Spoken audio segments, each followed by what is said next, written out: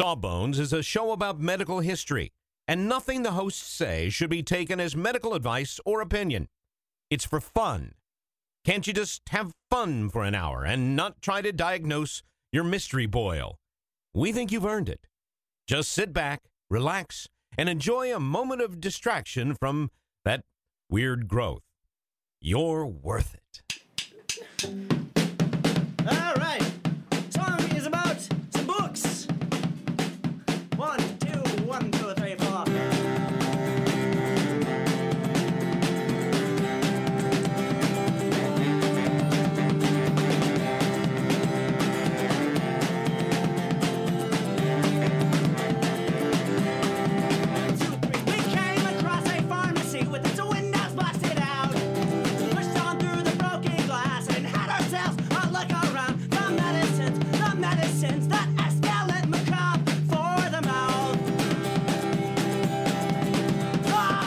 And welcome to Sawbones, a marital tour of misguided medicine. I'm your co-host, Justin McElroy. And I'm Sydney McElroy.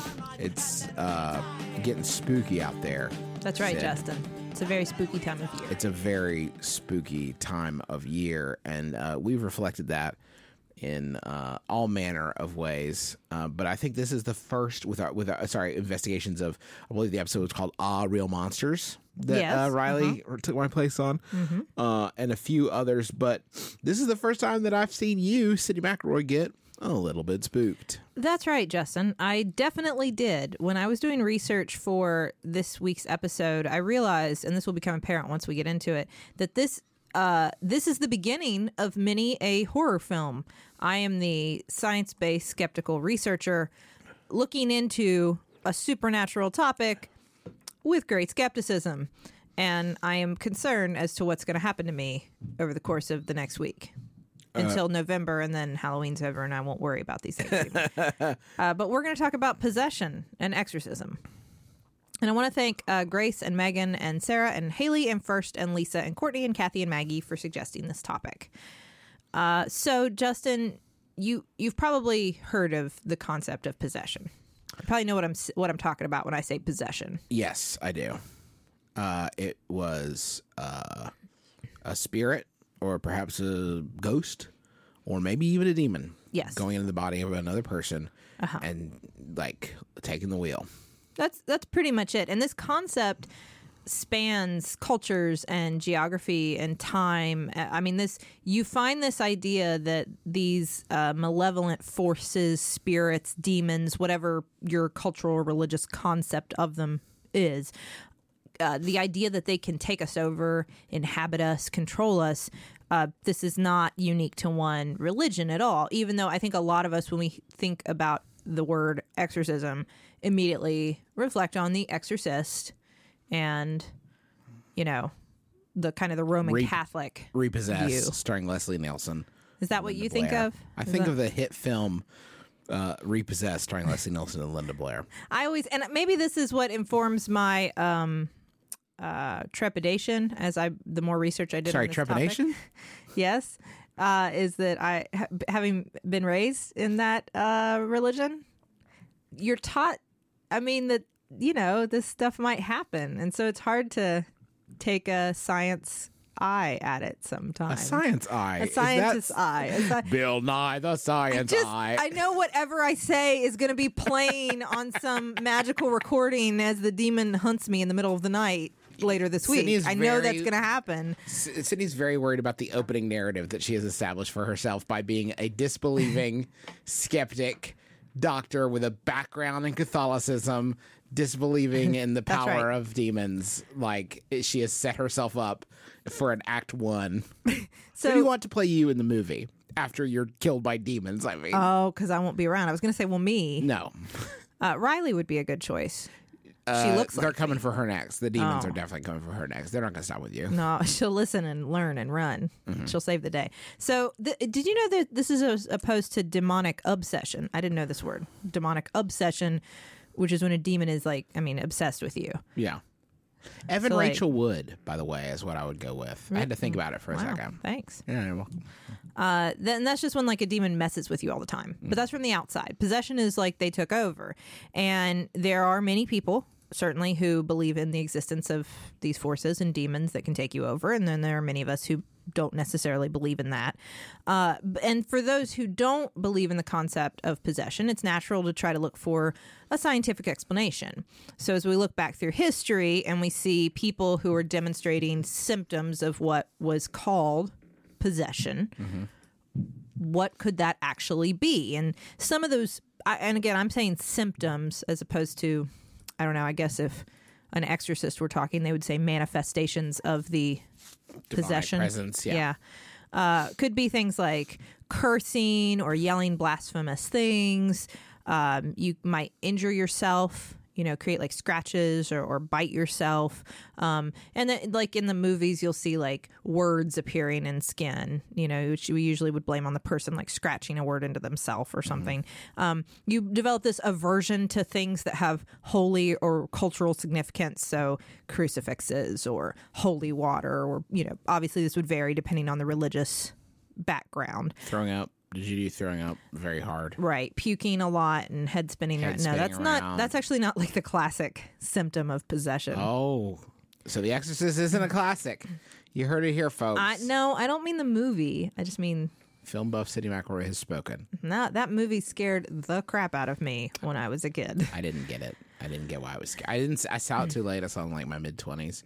And I just was like looking around like, what is scary about this? Yeah, you say that, but see, The Exorcism of Emily Rose, which we're going to talk about a little bit, which I saw as an adult, still scared the crap out of me. Yeah. So some of the stuff that I think makes even medical professionals sometimes be misled and go down the wrong diagnostic path, I would say, are things that people can't explain as well. Stuff that's moving around or the bed shaking, pictures flying off the walls, stuff that people have said happened during these episodes of possession or exorcism. People knowing languages they shouldn't know. Speaking in Latin when they've never learned Latin, or facts about people that they shouldn't know otherwise. Like being able to, someone walks in the room and being able to, what I would call do a cold read on them. It's worth noting that these things there's not like supernatural claims that we're not lending credence to supernatural claims here. It's just not necessarily in line. I'm sure there are rational explanations for these things. Well, doing a cold read on somebody that's something that a false clairvoyant will do in order to trick you into thinking they're clairvoyant. It's like the bit in Pee-wee's Big Adventure when she looks at his wallet and a picture of a picture of his bike in there, and exactly there's a picture of the Alamo and the billboard across the street. That kind of thing. It's the same thing as like if you're going to do that stuff in like in a live studio audience, going around and checking license plates on cars and gathering info based on that kind of thing. It's that same idea. Sexual behaviors, that's a common thing, especially in the presence of like a religious person or an artifact, something that would seem very inappropriate, because that's associated with like demons, right? They're going to do the most outrageous thing.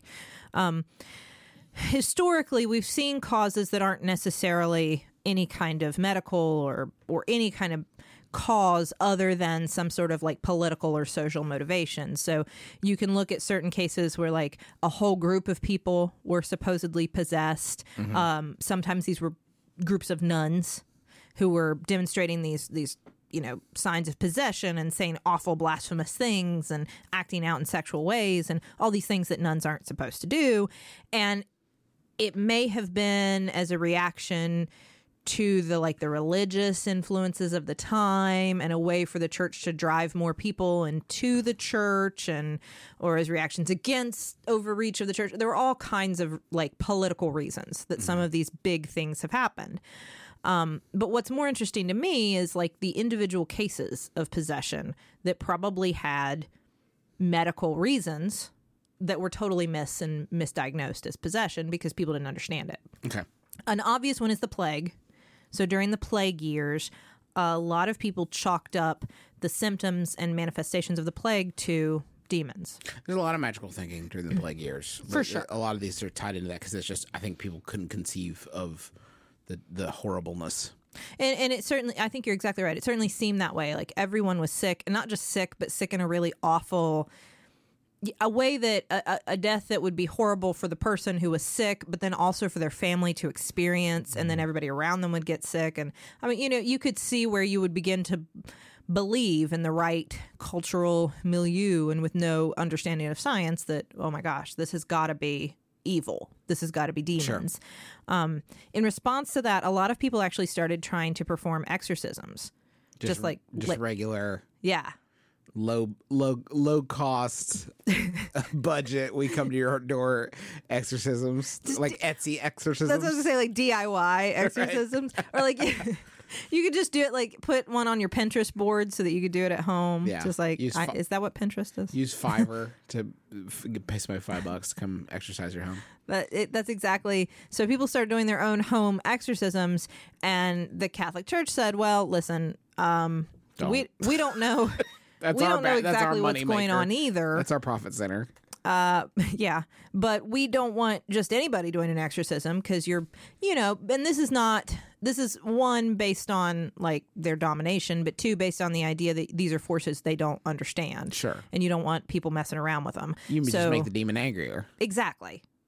So Pope Paul V published the Rite of Exorcism in 1614, and this is what a lot of people think of when they think of exorcisms, like in popular culture today, like in The Exorcist. Mm-hmm. That's what's being referenced, the Roman Catholic Rite of Exorcism. And this was not just a way for removing demons, because that's what you do when you exorcise a demon, right? You just cast it out. This was not just a way to do that, like the actual order of steps and things you say, but a way to diagnose it. And what's interesting to me is they specifically mention that if the patient seems to be demonstrating melancholy, which would have been just a term for kind of any kind of mental illness of the time before we knew how to diagnose mental illness. But if you think it's that, don't do an exorcism, send them to a doctor. So that was said even back in the 1600s. Right. That that being said, of course, it's the 1600s, so the doctor is not going to be much more use, perhaps even worse than a priest. Go to the doctor so that he can bleed you and give you something that will make you puke. Goat dookie, whatever. Perhaps slap a poultice on you. Definitely not help you, but tie a chicken to your arm. Tie a chicken to your arm and let it die, and then you'll, I don't know, lance the boobos. Go back to the priest because you'd prefer the exorcism at this point. But what are some of the other reasons that people may have displayed symptoms that were confused with this idea of possession? Some we've talked about. One obvious example is epilepsy. Mm-hmm. Somebody moving without control of their body, who doesn't remember the episode, who can't tell you why they did or what they did, outside of the context of a neurological disorder, could look very much like they were being controlled by an outside force. And since nobody wants to have a seizure, you would assume it was an evil force, right? Right. So epilepsy was often confused. You can see where like Tourette's would have been interpreted that way. Sure.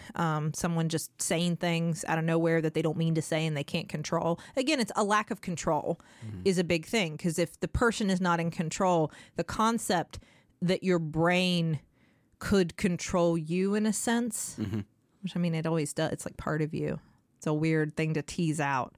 But the idea of mental illness, that it's not something that you can just talk away or will away, that concept would not have been well understood, obviously, right? Sure. So, so anything in the psychiatric realm is certainly going to be confused with possession. So dissociative disorders, or what used to be called multiple personality disorders, and people would say, I am possessed. There is a demon in me. And the reason they would say that, and that would often be taken at face value, and you think like, well, why would somebody say that? Well, because you hear voices or you see things that aren't actually physically present. And whatever you have a cultural sort of structure around, that is going to be the way it manifests for you. Precisely. So whether that's the voice of God or the voice of the devil, it kind of just depends on what they're saying in your head, right? And so if you have persecutory hallucinations, ones that tell you you're bad or tell you to hurt people, you may believe that you're possessed, and you tell people that, and they take you at face value. So anybody with psychosis or schizophrenia, especially people who have these kinds of mental illness, sometimes can neglect personal hygiene and that kind of thing, and that would have made someone seem other, seem removed from what you expect human behavior to be like, and you wouldn't understand why. Mania, again, because it can manifest psychotic symptoms, and sleep paralysis would all have been things that may have easily been confused. And if you look at these symptoms of quote unquote possession, you can see where a lot of these things overlap. I mean, I have spoken personally with patients who have psychotic disorders that have these, that believe they're talking to demons or angels. Mm-hmm. Now, they don't necessarily tell me they're possessed, but you could see where you might think that. Yeah. One that we referenced, the patient that the movie The Exorcism of Emily Rose was based on, a very fictionalized version, by the way. Annalise Michel actually had been diagnosed with temporal lobe epilepsy. And there were doctors who said she also did likely have schizophrenia. So some combination of this neurological disorder and psychiatric illness. But even with that, her family still was wanting it to be something else. Well, they were very devout people. And so they already had this religious grounding. She began to believe that she was possessed by a demon because she couldn't control herself. And the medications that she was being placed on weren't working right away. And so instead of trying new medicines or assuming it was just the wrong medicine or dose or whatever, they pursued exorcism. She was exorcised 67 times over the course of 9 months and eventually fatally, perished from these exorcisms, not from the exorcism, but from malnutrition. She refused to eat towards the end, refused to eat or drink anything. And it's actually, if you see the movie, what happens is a little different than what the actual case was. The parents and the priest who were involved were put on trial for this, for murdering her, essentially, for negligent homicide. And that they were asking for a fairly light sentence for the priest. And then I think essentially there's it was actually in Germany, there's like a clause in German law that says if the parents have suffered enough, you don't send them to jail anymore. Right. Like basically what has happened to you is already the worst thing that ever could happen. So you're guilty, but we're done. They actually sent them all to jail. Wow, really? Yeah, more than that was being asked for because they felt they were so complicit in what happened to her. There were other similar cases that we could describe today. In 1638, there was a woman, Dorothy Talby, who almost certainly had postpartum psychosis based on modern interpretations of what happened, but nobody would have diagnosed that at the time. There was a case earlier in the 1900s, actually, where a Romanian nun was taken to a hospital. She was at the convent. She began to have psychotic symptoms. They took her to the hospital. They diagnosed her with schizophrenia. But the other nuns and the priests said, no, we think this is a religious thing, and brought her back and exorcised her instead. She actually also perished secondary to these, to the largely malnutrition again, just because they were not feeding her because she was psychotic and she believed possessed and they believed possessed and so on and so forth. So these tragic stories underline how missing that and missing these diagnoses, even when we know they're there, how terribly that can go. Yeah. So I want to tell you about some more. All this seems very ancient, right? Yes. All this seems like it probably died out forever ago. Well, there was this big resurgence of exorcisms in the 60s and 70s and this renewed interest. And I want to talk about why that happened. But before we do that, let's go to the billing department. Let's go. The medicines that escalate macabre for the mouth. Sydney, you know how you're always saying that you'd like to build a Justin McElroy fan site full of all your favorite quotes, clips, videos, and hunky pictures of beloved podcaster Justin McElroy? I don't remember. Well, there's no need to wait any longer, Sydney, because Squarespace is going to make it easier than you could possibly believe to make a website all about your favorite hunky podcasting superstar. I don't think I was going to. Squarespace, what is it? It's a tool. Think of it as the palette of a web design artist. But you don't have to be a web design artist. You could just take stuff off the palette that is created by real people that know what they're really doing and put it from the palette onto the easel. The metaphor is broken down. Basically, you're going to be able to create great looking websites that have fantastic customer support and help you unlock your creativity and do whatever you want to with your small business or podcaster obsession. You can sell products. You can post your videos. You can share your stories about how Justin has shaped your life and is also a fantastic father. Folks, you got to stop waiting to make your Justin McElroy fan site. Go to squarespace.com/sawbones for a free trial. And when you're ready to launch your Justin McElroy fan site, use offer code SAWBONES to save 10% off your first purchase of a website or domain. We have just started rehearsing for the summer theater. That's right. Summer starts in March around these parts, and that means we don't have much time at all in the evenings to make dinner.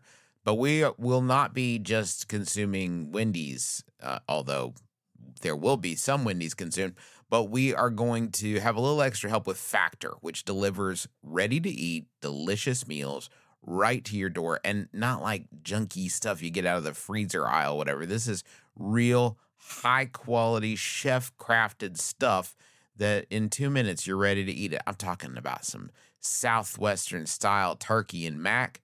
I think this week I'm going to be enjoying a shredded chicken taco bowl is part of my plan. But they got like fancy stuff. Listen to this. Where are you going to get this? Truffle butter filet mignon. I mean, seriously? From a box? Pre-prepared? All I got at 2 minutes? I'm eating filet mignon? That sounds delicious. Yeah, it sounds delicious. And you can give these a try. And it's not just these meals. We're talking pancakes, smoothies. They got some great wellness shots that are surprisingly delicious. And the meals you just eat and eat. There's no prepping, cooking, or cleanup. Get as much as you need by choosing your meals every week. You're going to get exactly what you want. No surprises here.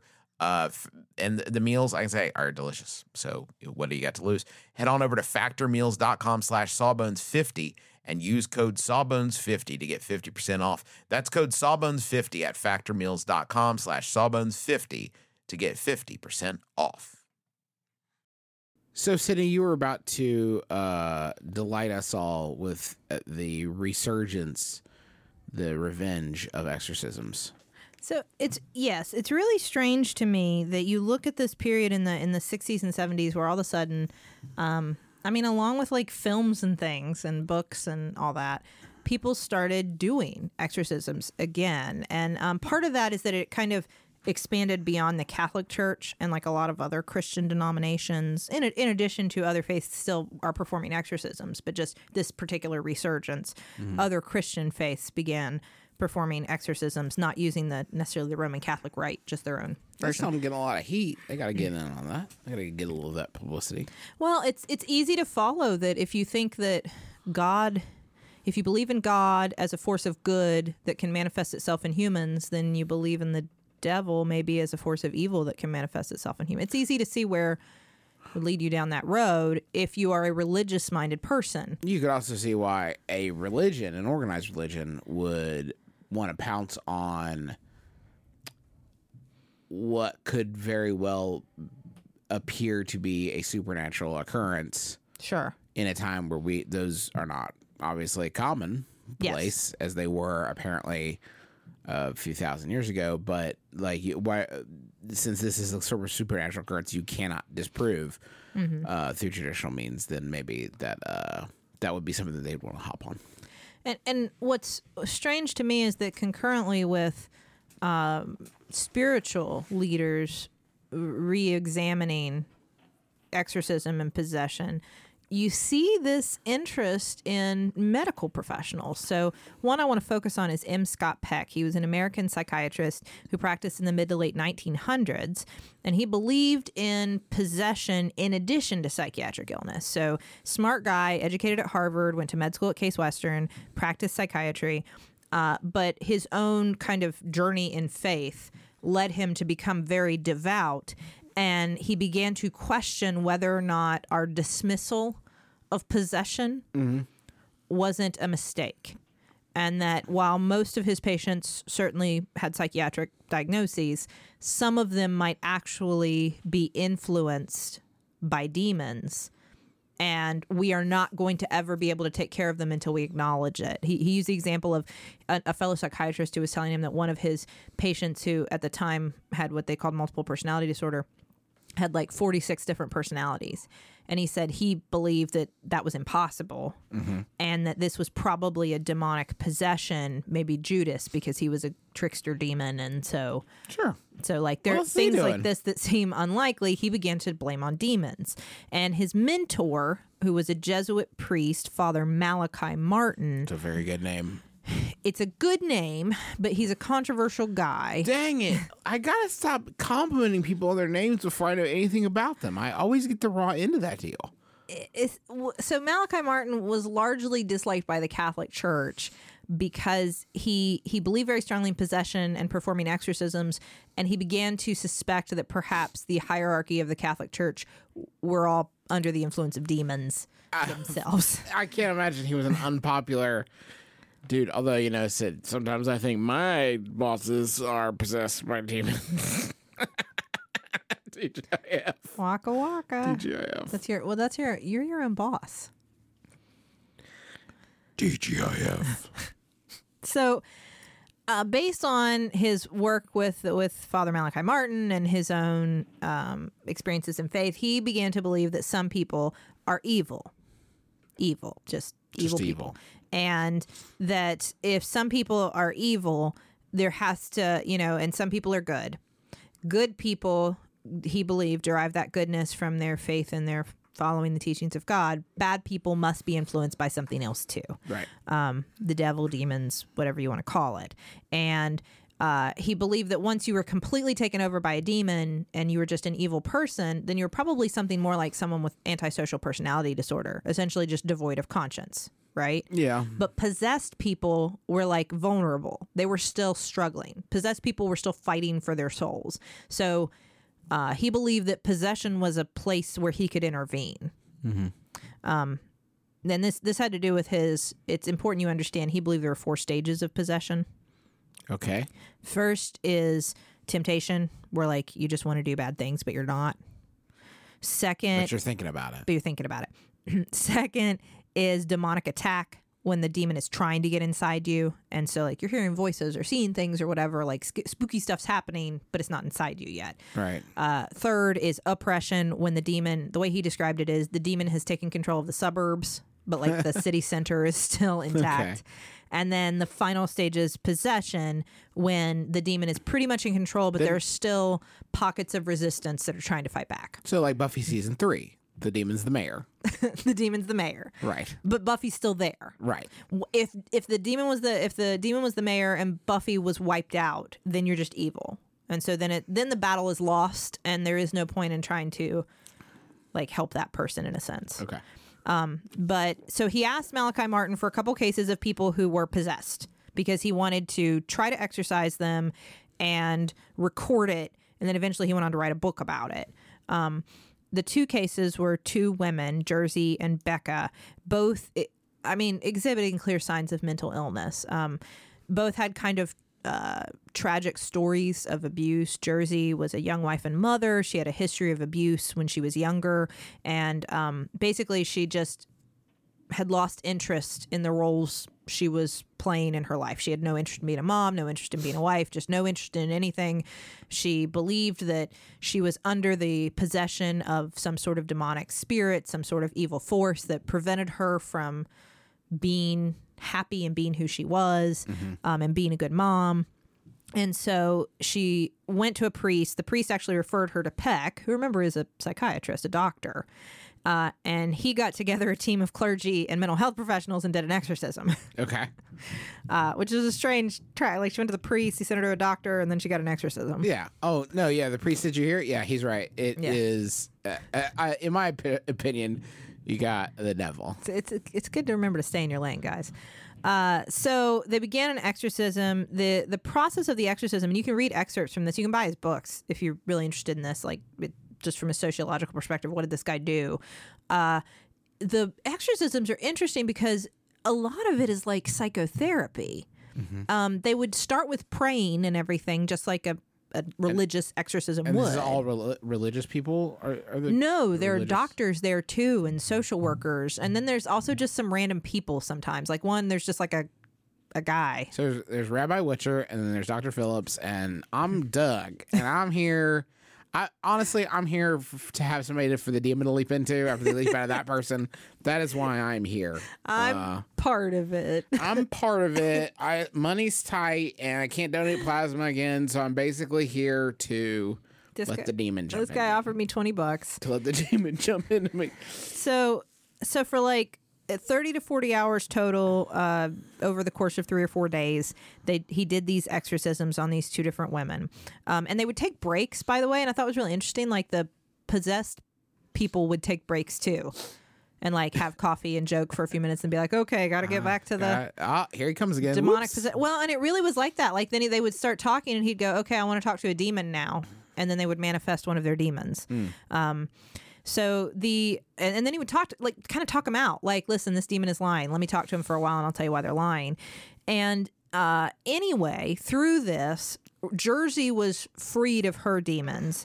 Becca, the other patient who had a history of an abusive husband and depression and some addiction issues, while she felt the possession ended by the end of the exorcism, she stayed under what Peck called demonic attack. So she still continued to hear voices and such, even though she felt like the majority of her symptoms had eased. They did do some of the like restraining and things, like tying them to the bed and stuff. Yeah. But it was largely just talking. He declared this a success and published his book and began to urge psychiatrists that we need to include demonic possession as a psychiatric diagnosis. No, thank you. I think that's a very bad precedent, and I would like to say thank you, no, thank you, please. And what's really strange, unless we're going to put the Mondays in the DSM, I'd rather not. Well, and that was what was really strange to me, is that I saw this and I thought, well, I mean, this is kind of like that new age time. Like a lot of people suggested a lot of weird stuff. Yeah, that's fair. Like, we can move past that. But what was strange to me is that I found psychiatrists, not many. This is not the view of psychiatrists or the American Psychiatric Association as a whole by any stretch.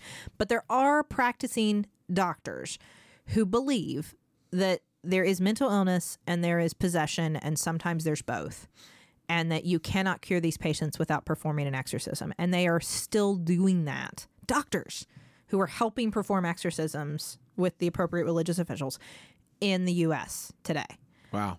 For people who, they probably have psychiatric illness that's just as very difficult to control and has manifested itself in some like religiously fixated symptoms. I saw another argument that was pretty persuasive, that you could use some of the tools of an exorcism to help a patient who felt they were possessed. That they did, and this was not an argument that they might be possessed. It was they're clearly not possessed. They have psychiatric illness, but there are tools within the process of an exorcism that help you to, basically working within the framework of the delusion. Exactly. To instead of trying to integrate that into your personality, to cast out the part that is so damaging to you. So like they provided like a framework for that, which I found compelling from a psychiatric perspective, but still isn't like the accepted theory on what to do with delusions. And I mean, you're supposed to always refute delusions. Like there is no, I would say, accepted method for joining your patient in their delusion. So do you, Dr. McElroy, as a someone who grew up in the Catholic Church and is now a physician, where do you stand on all this? Well, researching this episode, I certainly got creeped out, as I said. And so I can see... It's creepy when real science people, start to lend credence to stuff like this. It creeps you out. That's what shocked me the most was, because all of it, I was just doing my usual stuff like, I can't believe people used to believe this. This is wild. And then I got to the point where modern physicians are buying into this now and using it as part of their medical practice. And that I found very disturbing, because it's important that we recognize that psychiatric illness is a medical condition and not, and certainly not a manifestation of evil. That label being applied to patients with illness we didn't understand, whether psychiatric or neurological or otherwise, throughout the centuries has been damaging, has been stigmatizing, has resulted in deaths, as we've discussed, has resulted in the complete marginalization of people, and at the end of the day, doesn't help you. If I certainly see a role for, I know I have patients who receive therapy from psychologists or social workers or therapists or counselors who share their faith background, and they discuss that in their therapy. And so I can see where for some people that can be very effective and healing. But beyond that, it has no role in medicine, because it's not a thing. These people are ill and they need help through medical methods, not things that you can provide in any sort of religious institution. Folks, thank you so much for listening to the episode this week. We have a book out, bit.ly/The Sawbones book. You could buy it on Amazon. If you would leave us a review on Amazon, if you liked it, that would sure mean a lot to us. Thanks to the taxpayers for the use of their song Medicines as the intro and outro of our program. And thanks to you for listening. We sure appreciate it. Yeah, thanks. That is going to do it for us this week. So until next time, my name is Justin McElroy. I'm Sydney McElroy. And as always, don't drill a hole in your head.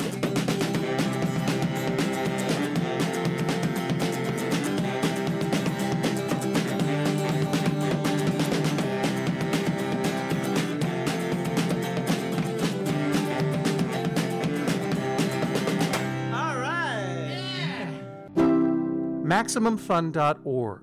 Comedy and culture. Artist owned. Listener supported.